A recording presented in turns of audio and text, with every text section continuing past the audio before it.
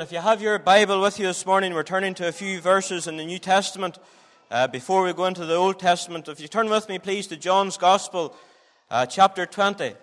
John's Gospel, chapter 20. And if you cast your eye to verse 19, John's Gospel, chapter 20, and then verse 19. And if you have any children this morning, and if they're crying in the meeting, there's a creche at the back, there's room at the side. Don't be embarrassed if you have to go out. Those facilities are there for you, and the messages are relayed in there as well, so you can use those facilities if you need to. John's Gospel, chapter 20, and verse 19.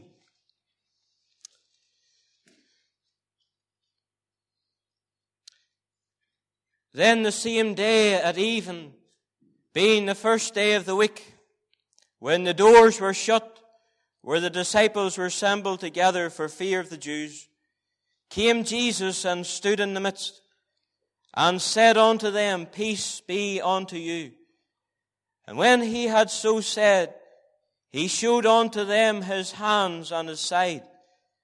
Then were the disciples glad when they saw the Lord. Now come with me over to Matthew's Gospel, please. Matthew's Gospel and chapter 28.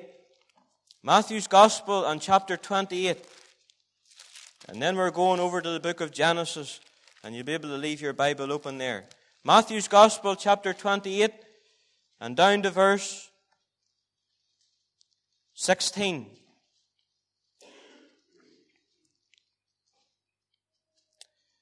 Then the 11 disciples went away into Galilee, into a mountain where Jesus had appointed them. And when they saw him, they worshipped him. And when they saw him, they worshipped him. Now come with me over to the book of Genesis, the first book of your Bible, please. And Genesis chapter 16. Genesis chapter 16, please. And you'll be able to leave your Bible open there. Genesis chapter 16, and then give me your attention.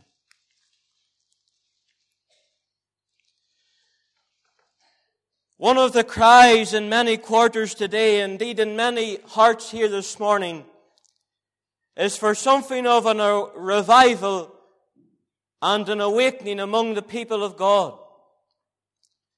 Not only collectively, but individually.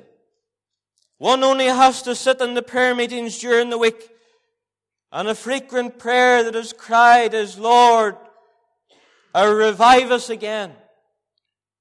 Lord, breathe a fresh breath from heaven upon our soul.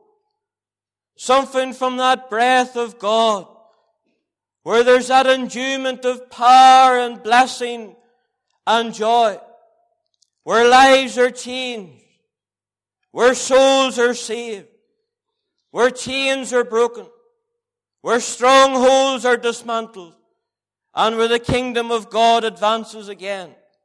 I'm sure that's maybe the cry of many here this morning. Lord, revive us again. Lord, revive me again. Well, I want to bring a word of warning this morning, because I feel maybe in these days that we can have an off-balance view of revival. So often that we can see revival as some mystical phenomena that moves and happens among the people of God, and can forget that a real revival and a real awakening is nothing more and nothing less than when Christ comes and gets center place among the people of God. Whenever the Lord Jesus Christ gets the preeminence among his people, whenever he comes and takes the center position, whenever he comes with his power, whenever he comes with his presence, whenever he comes in his blessing, because whenever he is in the midst, I'll tell you, dear men and women, this morning, we will know something of revival blessing. It was Robert Murray McShane, that young man of a bygone day who was mightily used by the Lord. He said, if we want to live in a state of revival, if we want to live in the blessing of God on a daily basis, he said we need to live in daily consideration of the greatness of Christ. Let me say it again.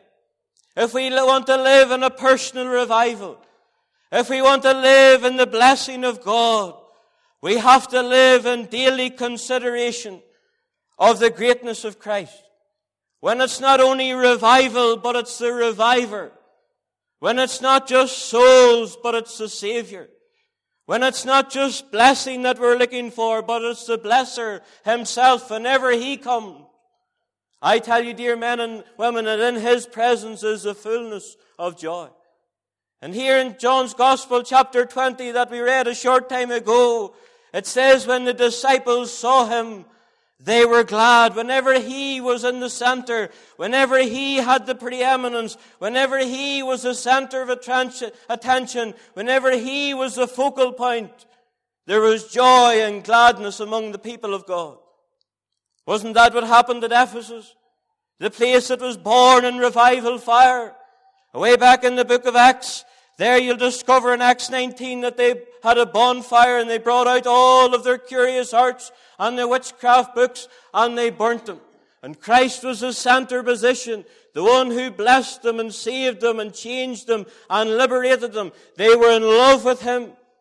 But whenever you come to the last book of your Bible, in Revelation chapter 2, there was that pronunciation from the Lord himself. He said, ye have left your first love. They became mechanical.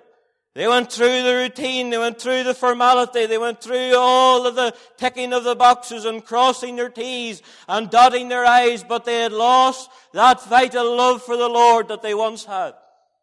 I wonder, can you identify with that this morning? Of course, the church at Laodicea was the same. The one who used to stand in the midst, the one who was within the church. At Laodicea, he was outside knocking on the door. The one who used to be in blessing was now outside knocking. The one who was in the center is no longer in the center. He's outside, forgotten, laid aside. And I wonder this morning, maybe even many in this congregation and listening to me across internet or CD, I wonder, have you lost your love for the Lord Jesus Christ? I wonder, have you lost that passion for him, that love for him that would warm your soul whenever he draws you with cords of love, with the cords of a man? It was Duncan Campbell, that man that was used mightily in the Hebrides revival. For a few years he went into the ministry. He said that he stepped out of the will of God. He was still preaching, he was still praying, but he lost that love for Christ that he used to have. One morning at 4 o'clock in the morning, he could hear singing in the house. And he got up and went downstairs, and it was his young daughter, only a young girl. She wasn't even a teenager yet. And she was singing the praises of God. And Duncan Campbell said to her, he said, why are you up so early? And that young girl could say to Duncan Campbell, she said, Daddy, isn't it lovely just to be with him? Isn't it lovely, Daddy, just to get up in the early morning and spend time with the Savior?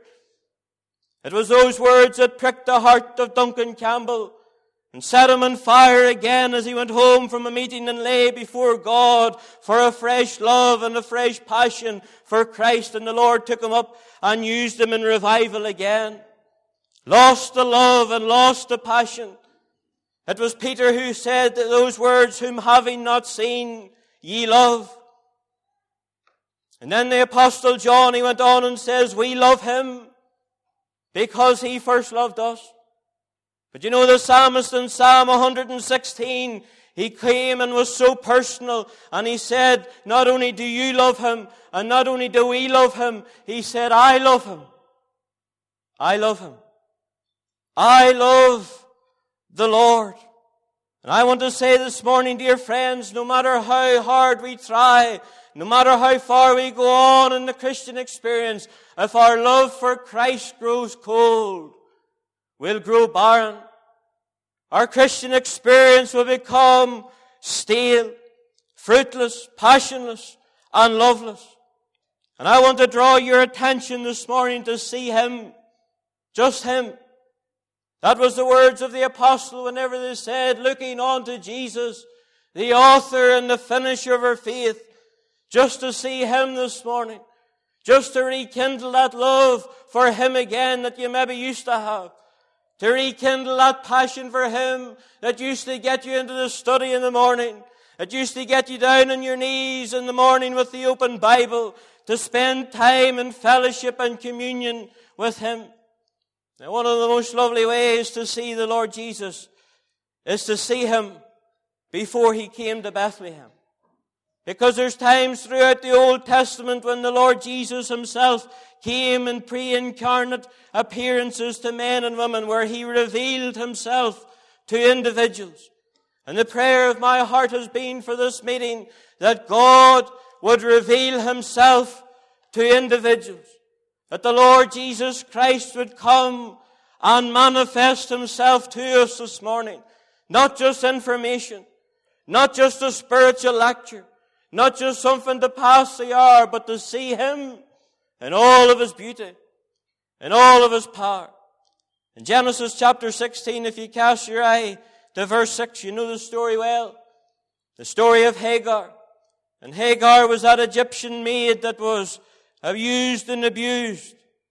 And you remember how Sarah gave Hagar to Abraham to have a child. And it wasn't the will of God. They moved too quick. And friend, this morning, whatever decision you have to make during the week, don't move too quick. Don't go out by haste nor by flight. Just sit still and wait upon the Lord. Because Abraham and Sarah, they moved too quick. They went ahead of God and they made their own decision. Now if you cast your eye to verse 6, at the end of verse 6 it says, and when Sarah dealt hardly with her, she fled from her face. You can see this young Egyptian woman in the house of Abraham and Sarah. She's been used and she's been abused. And now she's being dealt hardly with by the people of God. Do you know, dear friends, this morning, Christians in this meeting, woe betide us if we deal hardly with people. Woe betide us if we deal harshly and arrogantly with men and women. Because that's exactly what Abraham and Sarah, they did. In verse 6, that word to deal hardly with, it's the word to humiliate. I wonder, have you ever humiliated anybody? I wonder, have you ever used anybody as a central point to humiliate them? Well, that's exactly what Sarah and Abraham did. It's not only the word to humiliate, it's the word to afflict. It also means to hurt. It's the words that the Holy Ghost used in Psalm 105 concerning Joseph whenever he was in prison. It says they hurt his feet with fetters. I wonder, have you hurt anyone? I wonder, in the week that has gone past, have you said something about someone or to someone and you've humiliated them? Maybe to get a response in front of a crowd. Maybe to get a laugh from a family member. And you've not only humiliated them, but you've hurt them, and you saw it in their face whenever you said that thing. It's not only the word to humiliate and hurt, it's the word to bruise. It was John Gills, that man of God, who said that word actually means to wound with words and then to go on and to strike with the hand. Now, you wouldn't say to me this morning, that doesn't happen among the people of God, because I can tell you today it does. I can tell you that the people of God can deal hardly with men and women, can deal harshly and humiliate them, and abuse them, and wound them. And not only to wound them with words, but to strike them with the hand. And this young woman, this young Egyptian maid, she had enough. Now I wonder, have you got to the place in your life where you've had enough? Where you've had enough of the attacks of the enemy?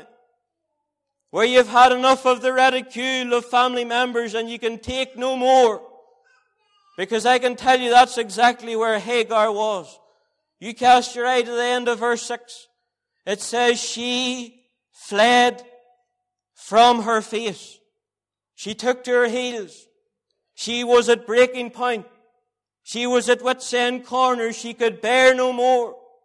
And she ran away from Abraham and Sarah, away out into the wilderness. She was despised and distressed and in despair. She was afflicted, afraid and alone. She was wounded and weary and worried. burdened, bruised and broken.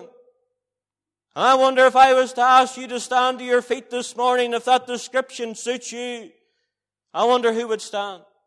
Wounded, weary, I'm worried, like a broken vessel, at the end of my tether. She had a child in her womb. She had tears in her eyes. And she had doubts in her mind. And she went away out into the wilderness, and she could have said like the psalmist, no man cares for my soul. And I'm convinced even here this morning, as God is speaking to individuals, there's men and women here just like that. Behind the smile and behind the facade and behind amen and hallelujah, down in your soul, you've had enough. You're just at breaking point. You can just about take no more. Now cast your eye to verse 7. It says there in verse 7 in the middle of it, that she went out into the wilderness by a fountain in the way of Seir. Now that place by the name of Seir, it was just in the border of Egypt. I want you to listen to this morning. Because here was a woman, and she was at breaking point. She had had enough, and she fled from the people of God, and she was going back to the place where God brought her out from. God brought this young woman out from Egypt. It's a picture of the world. And she has had enough, and she's going to go back. And I wonder, is that where you are this morning in your Christian experience, with all of the battles and with all of the fights and with all of the attacks of the enemy? You say to yourself, well, Stephen, you know, it was easier to go back to the world than it is to stand and fight. I didn't seem to have the same afflictions then as I have now. I just want to go back again, and I want to rest in my laurels. I want to go back. Well, that's where Hagar wanted to go. She wanted to go back to from where God had called her out from. She wanted to go back to Egypt. She wanted to go back to the world. Is that you this morning? Maybe you've already gone back in your heart, and you've lost that love and passion for Him. Way back into Egypt, where the pull of the world has got your attention and your heart, where you could take no more. Now it was at just that very time, at that very place, just on the border of Egypt. If she had taken another few steps, she'd have been back. She was just on the border. She was just on the border, just ready to go back. It was at that very time and at that very place. Cast your eye to verse 7 at the start. It says, and the angel of the Lord found her. Now that's the first mention of the angel of the Lord in the Bible. And this is a pre-incarnate appearance of the Lord Jesus Himself. This is Him now. This is the one that the disciples would see in the upper room, and when they saw Him, they were glad. This is Him that appeared to Hagar just on the border, just at breaking point, where she was wounded and bruised and despised and forgotten and alone. Thank God the Lord Jesus appeared. And here He comes, and He meets her at the very point of her need. Now, I don't know what your need is this morning. I don't know, maybe the need is maybe in your home, or maybe the need's in your mind, maybe the need's in your soul. I don't know what your need is. But I can tell you, the one that met Hagar away out in the wilderness, just at the border of Egypt, can meet your need this morning. He can meet you at the very point of your need. She wasn't looking for him, but he was looking for her. And you know, dear sinner, if you're in this meeting this morning and you're not saved, let me tell you, you may not be looking for him, but he's looking for you. I am come to seek and to save that which is lost. That day way down in Lisnaskea in 2010, drawing my last straws from a Regal filter, I wasn't looking for him. I wasn't looking for him, but I'm glad he was looking for me. I'm glad he sought me and he found me.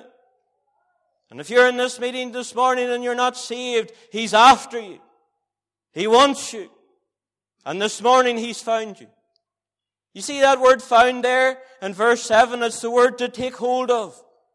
It's the word to touch. A fresh touch, Lord. To get a fresh touch of the Master's hand. One old rendering of that, I love it. It says, he was enough for her. I tell you, dear friends, this morning, whenever you get into the relationship with the Lord, whenever you see the Lord Jesus for who He is, I'll tell you He'll be enough. He'll satisfy the longing of your soul. He'll fill your heart with wonder. He'll fill your mouth with praise. This woman was away out in the wilderness, the place of barrenness and the place of death. No life. And you know, there's many Christians like that this morning. No life, no passion, no power, no vision, no love. Way out in the wilderness by a fountain. You know, she wasn't looking for him, and I said he was looking for her. She came to the well, and the fountain of living water found her. The fountain of living water. You remember what the Word of God says, that the broken cisterns can never satisfy. The poet said, I tried the broken cisterns, but oh, the waters fail. And those of us that were in the world, we tried to drink, we tried the drugs, we tried all the pleasures of this world. But I want to tell you that day that we found Him, He satisfied the longing of our soul. He gave us love and a passion and a satisfaction in our soul that the things of the world could never give. He didn't just give us one well. He gave us the wells of salvation, and we can drop our bucket down and we can draw from the well of salvation peace and joy and assurance and victory and deliverance. Whatever He does it well. And He found her. I'll tell you, this woman Hagar, if she knew the words of the hymn, she could have sang, in tenderness He sought me, weary and sick with sin, and on His shoulders brought me back to the fold again. Oh, the love that sought me. Oh, the blood that bought me. Oh, the grace that brought me to the fold. The wondrous grace that brought me to the fold. I wonder, are you in the fold? I wonder, have you met Him? I wonder, are you saved this morning? I wonder, have you had enough of the broken cisterns of the world, and you would need to come to the fountain of living water? And a few years later, maybe 2,000 years later, this same man, the pre-incarnate Lord, whenever He came flesh, He leant on a well at Sychar's well in the heat of the day, and there was another woman there, and she was despised and forgot about or relegated from society, and the Lord must needs go through Samaria just for that one woman. The love of God. And this morning you're not here by accident. God has brought you here by the way of the wilderness to meet you, to meet the need in your life, the fountain of living water. Now if you cast your eye to verse 13, it says, and she called the name of the Lord that spake unto her, Thou God, seest me. Thou God seest me, for she said, Have I also looked on Him that seeth me? Now the real rendering of that verse of Scripture should be like this. I have seen Him who always sees me. Here was this woman. Get the picture in your mind. Used and abused, wounded, weary, alone, afflicted, afraid. And she's standing away out in the wilderness, ready to go back into the world, ready to go back into Egypt. And she says, I have seen Him who always sees me. And you know, dear people of God, this morning, let me tell you, He always sees us. He sees you at work. He sees you at home. He sees you in the church. He sees what you whenever you're out and about. He's the one who always sees. He's the one who saw Nathanael under the juniper. He was the one that saw Zacchaeus up the tree. We cannot hide from Him. All things are open and naked before the eyes of Him with whom we have to do. Now the question I want to ask you this, what did she see in Him that day? What was it Hagar saw in the pre-incarnate Christ?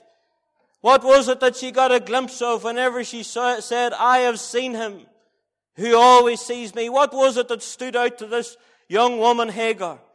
What was it that we can glean from this morning? Well, I'll tell you what I think it was. I think Hagar discovered something of the goodness of the Lord. I tell you, it was the goodness that sought her. It was the goodness of God that knew her. It was the goodness of God that found her. It was the goodness of God that stopped her. Do you remember whenever you were going to make that decision and He stopped you? Do you remember, sir, whenever you were maybe going to go into a relationship and God stopped you? He was good. Maybe you were contemplating suicide. Maybe you're involved in some act of self-harm and you're about to go too far. And he stopped. I'll tell you, that was the goodness of God. But not only was it the goodness of God that saw her and found her and stopped her, it was the goodness of God that blessed her. And I tell you, dear men and women, this morning, I'm glad that I'm saved, because the Lord, He blesses the people of God every day. The blessing of God, it maketh rich, and addeth no sorrow with it. The blessing of God. Now I want to ask you a question. Do you appreciate the goodness of the Lord? Do you appreciate what the Lord has done for us? Because there's not much use in us asking Him to do more for us if we don't already appreciate what He's already done. The Word of God says, despisest thou the riches of His goodness and His forbearance and long-suffering, not knowing that the goodness of God leadeth thee to repentance? In Psalm 107 it says, oh, that men would praise the Lord for His goodness. The Lord has been good to us. The Lord has blessed us. Think of the family that He's given to. Think of the roof over your head and the food in your belly and the clothes on your back. Think of the bills that He's paid. Think of the health that He's given. Think of this assembly that He's brought you to. And the Lord has been good 7 times in the Bible. You'll get that little phrase, the Lord is good. I'm glad that He's good. We used to sing a wee chorus years ago, God is good all the time, and all the time God is good. The goodness of God. The goodness of God at Calvary. Whenever you see Him there, with a crown of thorns on His head and His back like a ploughed field, bearing shame and scoffing rude, in my place, condemned He stood. I tell you, it was the goodness of God. It was the goodness of God, sir, that saved you out of the world. It was the goodness of God that delivered you from drink and sin and religion and immorality. It was all the goodness of God. The Lord is good and greatly to be praised. And if you're in this meeting this morning and you're not saved, let me tell you, God has been good to you. If you cast your eye on down there for a moment to verse 9. In verse 9 it says, and the angel of the Lord said unto her, return. And that word return there, 3 times in your Bible, it's translated the word repent. Repent. Do you know, dear sinner, in this meeting, if you're on your way to a lost sinner's hell, where the flames of hell are licking your feet already, here's a word from the Savior to your soul. Repent. Repent. Repent and be converted, that your sins may be blotted out. But it's not only the word to repent, it's also the word to restore. And I'm convinced this morning that even in this house, there's men and women, and you need to be restored. There was a day whenever you were on fire for God, but you're not on fire now. There was a day when you're in love with Him, but you're not in love with Him now. There was a day when God was real, but He's not real now. And the angel of the Lord said to Hagar, repent and return. Go back. I wonder if you anybody to go back to. I wonder, is there somebody that you slandered with your tongue and you'd need to go back? And just like Abraham and Sarah, you've hurt them and wounded them and humiliated them. And here's a word from the Son of God to your soul. Go back. Go back if you pay somebody money. Go back if you've told a lie about them. You know, whenever I got saved, and I was working for a man over in Dungannon, and I remember whenever I left the job, God really convicted my heart that I didn't work for that man as unto the Lord. I was there, but I didn't do it as unto the Lord. And I remember I had to write a letter, and I went round to his home. He goes to the Free Presbyterian Church up the road, and I knocked his door and I said, sir, let me tell you, I'm sorry, I need to ask for forgiveness that I didn't work for you as unto the Lord. You know what that's called? That's called going back. There's a woman up the road from me I told a lie about. And I remember I was saved, on my way to heaven now, saved. No longer drinking, no longer smoking. But I had to go back and tell her I told a lie about you. Go back. Friend, if you want a personal revival and awakening and the blessing of joy in your soul, there's some of us here this morning and you'll need to go back.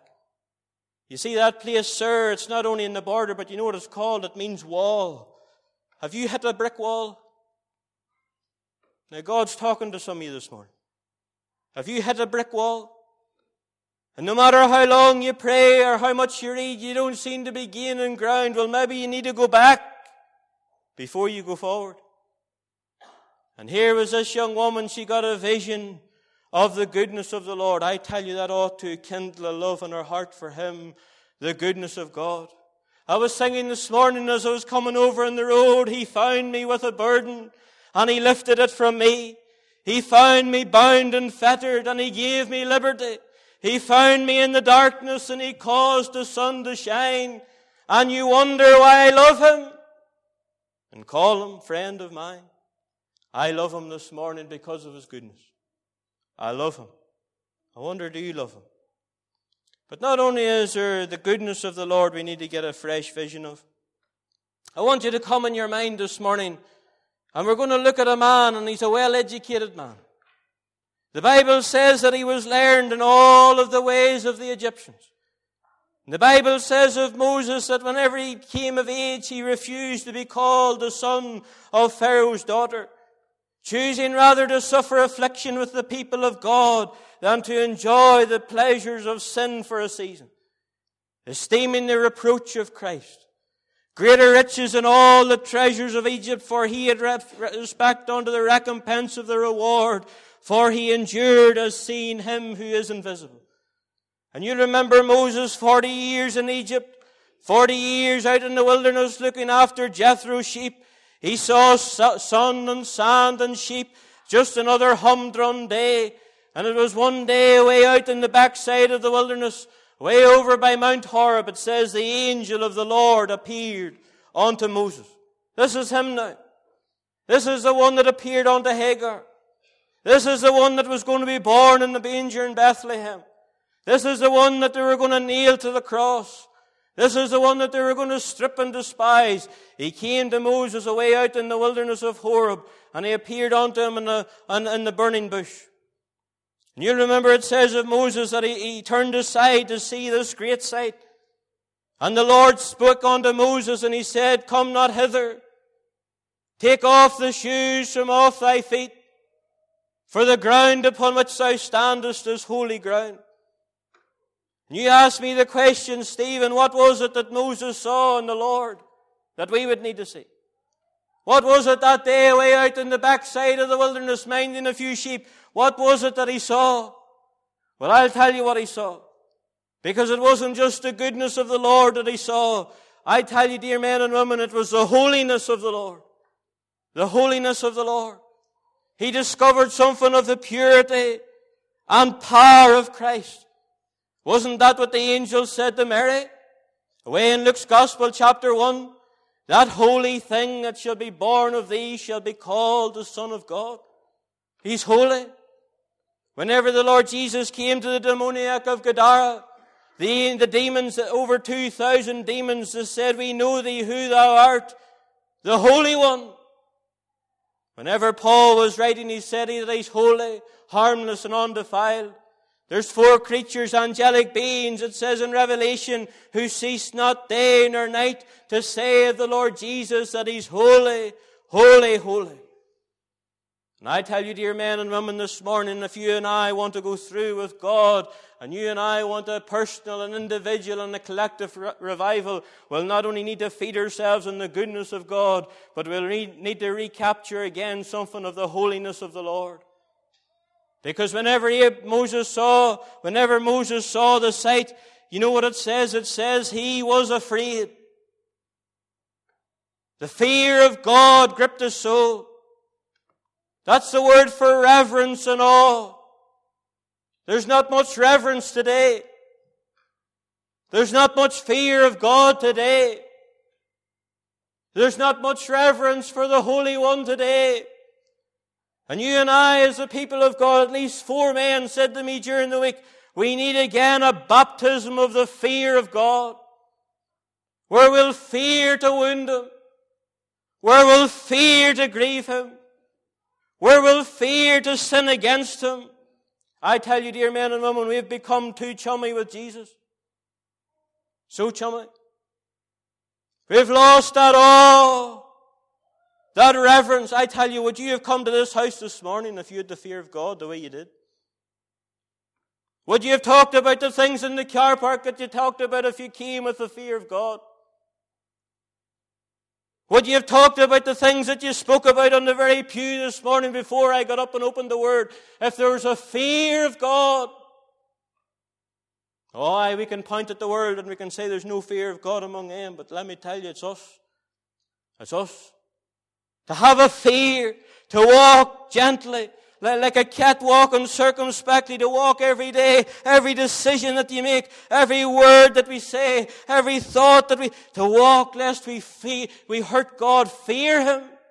The fear of the Lord is the beginning of wisdom. I heard a preacher recently at a youth meeting. He said this.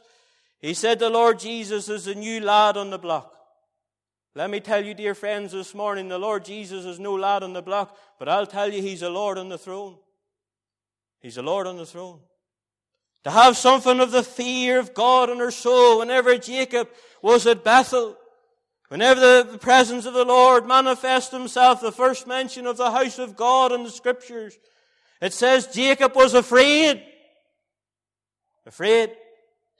To come to the house of God with fear. And I done a series in there a few years ago on the house of God. And let me tell you this, dear friends. Whenever men and women come to the house of God without the fear of God, it's one of the most dangerous places you can be.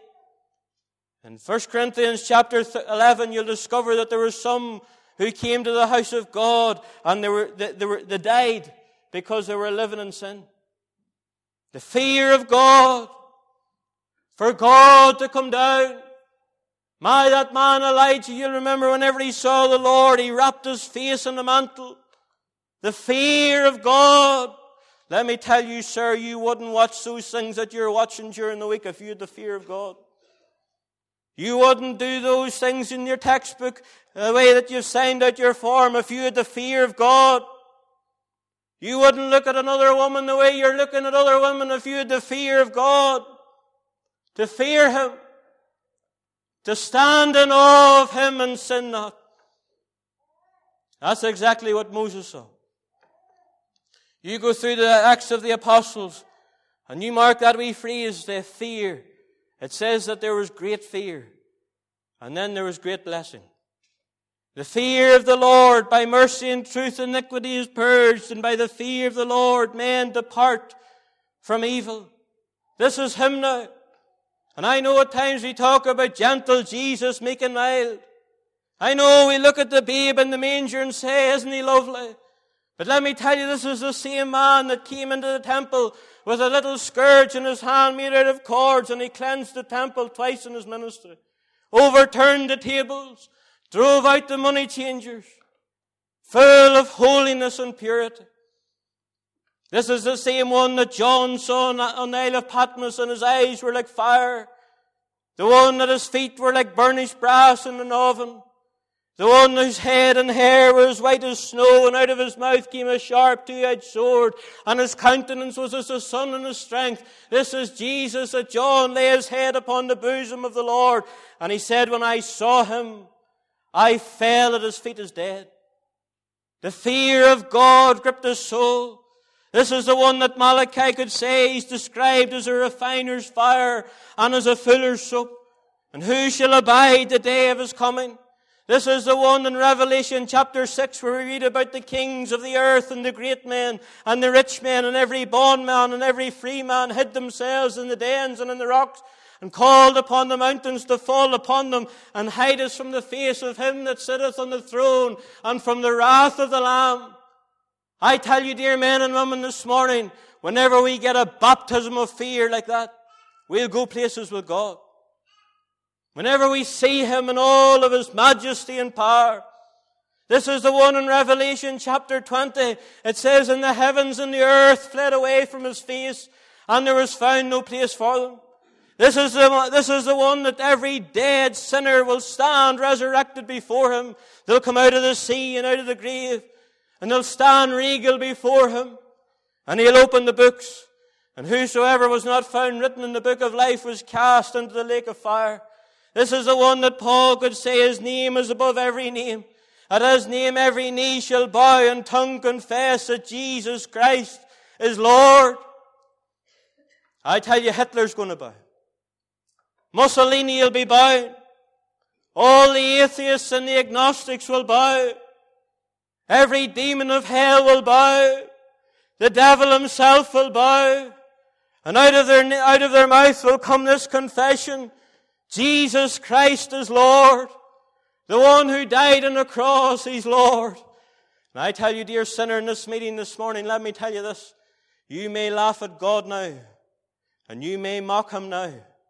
But you see that day whenever you're standing before the gentle Jesus, meek and mild, and His eyes are like fire, and you mocked Him and derided Him and rejected Him all of your life, let me tell you this. There'll be no laughing that day. There'll be no laughing that day. This is Him. This is the one that Hagar saw. This is the one that Moses saw. The exalted Savior, the Lord of glory, the Lamb of God. And yet to think of all of that, the one that has pure eyes and can behold evil and can't not even look upon iniquity. To think that He died for me. To think that He was made sin for us who knew no sin, that we might become the righteousness of God in Him. To think of that Holy One, the Lamb of God, the Lord of glory, the exalted Savior. Let men spit on Him to save me. Let men mock Him to save you.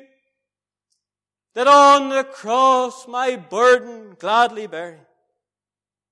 I tell you, dear men and women, this morning, whenever we discover something of that, the holiness of God and the purity of Christ, and we have a reverence and fear in our heart, and we give Him the rightful place, and we put work to the side, and we put money making to the side, and we get the Lord Jesus right in the center, I tell you, whenever He's in the center, revival will be the circumference. Whenever He gets the preeminence in our life, whenever we revolve around Him, whenever He is the exalted place in all of our hearts, the one who died for me. The Word of God says, let us therefore go on out without the camp, bearing His reproach. And you know, dear men and women, this morning, let me tell you something. I love Him because He first loved me, and purchased my pardon on Calvary's tree. I love Thee for wearing the thorns on Thy brow. If ever I love Thee, my Jesus 'tis now. That's Him. That's Him. You can see Him there in all of His goodness. You can see Him there in all of His holiness. I want you to come over with me quickly to the book of Zechariah.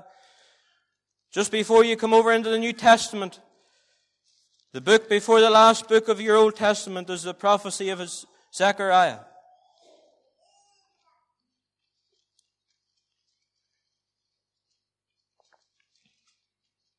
In Zechariah chapter 3, the children of Israel have come out of Babylon. Under the hand of Ezra, they're being instructed from the Word of God, and it was at that very time that Zechariah had this vision in chapter 3, and cast your eye to verse 1.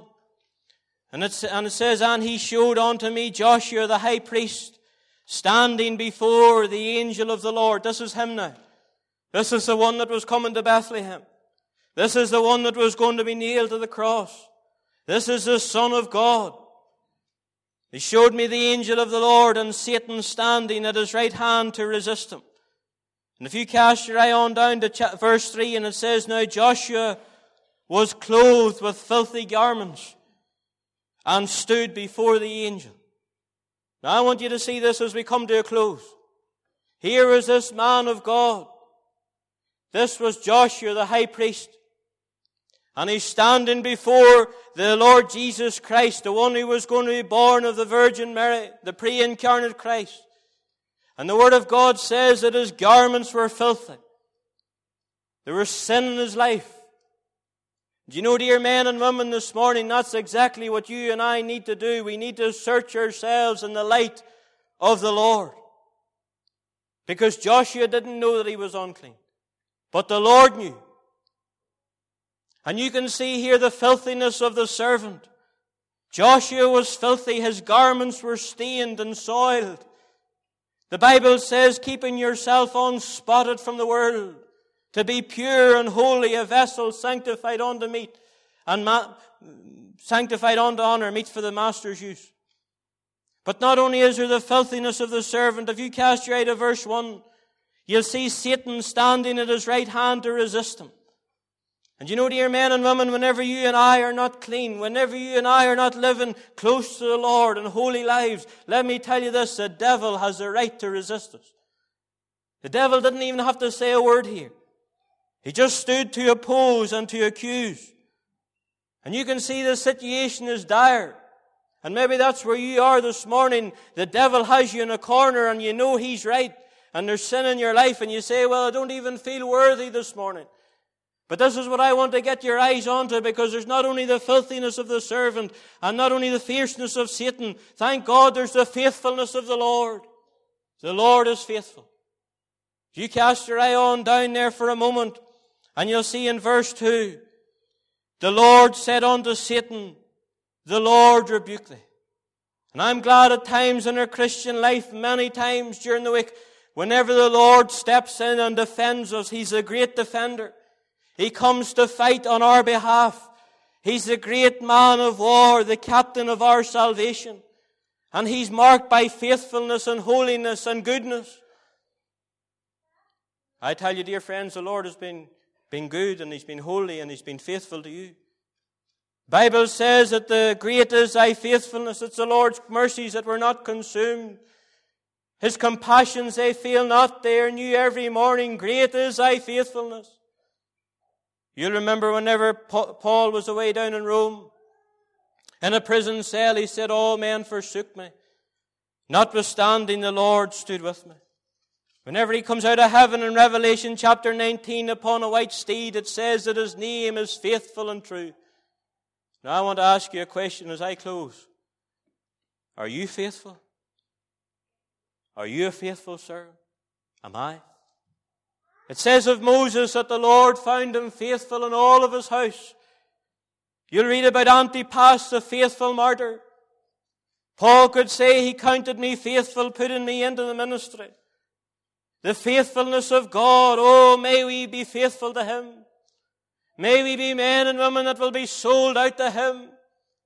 May we be men and women that untangle ourselves with all of the affairs of the world and sell ourselves out to Him, lock, stock, and barrel. There's the goodness of the Lord. There's the faithfulness of the Lord. I tell you, there's the holiness of the Lord, and I haven't got time this morning. But Daniel, in Daniel chapter 7, read it whenever you go home. Daniel got a vision of the Lord Jesus that was to come. And he saw Him upon the throne, and he said he has a dominion that is an everlasting dominion. His kingdom is an everlasting kingdom. The Bible says that the scepter of His kingdom is a scepter of righteousness. He rules in power and authority. And let me tell you, dear friends, G8 or G7s, Boris Johnson, over there in Russia, no matter who they are, thank God, the Lord is on the throne. He's on the throne.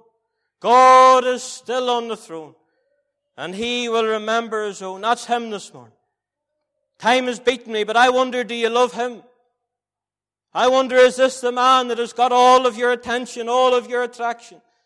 I wonder, is this the man that is the central focal point of your life? Because whenever they saw Him, then were they glad. And that's why we gather around the table on a Sunday morning to remember Him, to remember the goodness of the Lord, to remember the faithfulness of the Lord, that on the cross there He died for me, shed His blood for me. All hail the power of Jesus' name, let angels prostrate fall. Bring forth the royal diadem and crown Him Lord of all. Ye Gentile sinners, ne'er forget the wormwood and the gall. Go spread thy trophies at His feet and crown Him Lord of all. Is it not about time He got the preeminence in your life, sir? Is it not about time, maybe, Mother, you put your attention onto this man? And you say, Lord, you've been good to me. You've blessed me. You found me a way out in the wilderness. And you put your hand upon me and you found me. And I want to serve you, Lord, with all of my heart. And you look at His holiness and you say, Lord, may you give me that reverence and awe to fear, that I would change my life to suit you, to live a life that's becoming of people of God, to see something there of the faithfulness, times when our back is against the wall and the devil stands to resist us. Thank God He steps in and rebukes the enemy. You see Him in the little manger in Bethlehem. You see Him there wrapped in swaddling clothes, just rags now, just bandages. I didn't have any clothes, just wrapped them in bandages, just rags. You see Him there, the Creator, as Mary and Joseph look into the eyes of the Son of God. Do you see Him there as the shepherds come and say, who is this? Do you see Him there working down in the carpenter's shop down in Nazareth? 30 years, the silent years of the Savior. Do you see Him there on the cross? Do you see Him there, His visage so marred more than any man, and His form more than the sons of God? Do you see Him there with the spittle coming down His cheeks? Do you see Him there with the crown of thorns? Do you see Him there when He said, they pierced my hands and my feet? See Him there? Do you see Him there as He lay in the grave? Do you see Him there as they rolled the stone? Do you see Him there on the first day of the week as He rose up from the grave? Do you see Him there? Oh, let us go therefore unto Him without the camp, bearing His reproach. Paul could say, I am not ashamed of the gospel of Christ. Friend, how could you ever be ashamed of that man? How could you ever be ashamed of him? How could you ever shy away from telling men and women about him? How is it that he doesn't seem to have much love coming from many of our hearts this morning? How is it that many of us aren't taken up by him? How is it that many of you walk away from the table that he spreads? How is it that many of you this morning, whenever you go home, you'll maybe turn on the television and talk about work, and the Lord's put to the back? I'll tell you, whenever He's in the center, whenever He's in the place of preeminence, you know what you'll have? You'll have blessing. You'll have the victory. You'll have revival in your soul. For in the presence of the Lord there is joy. Joy of the Lord.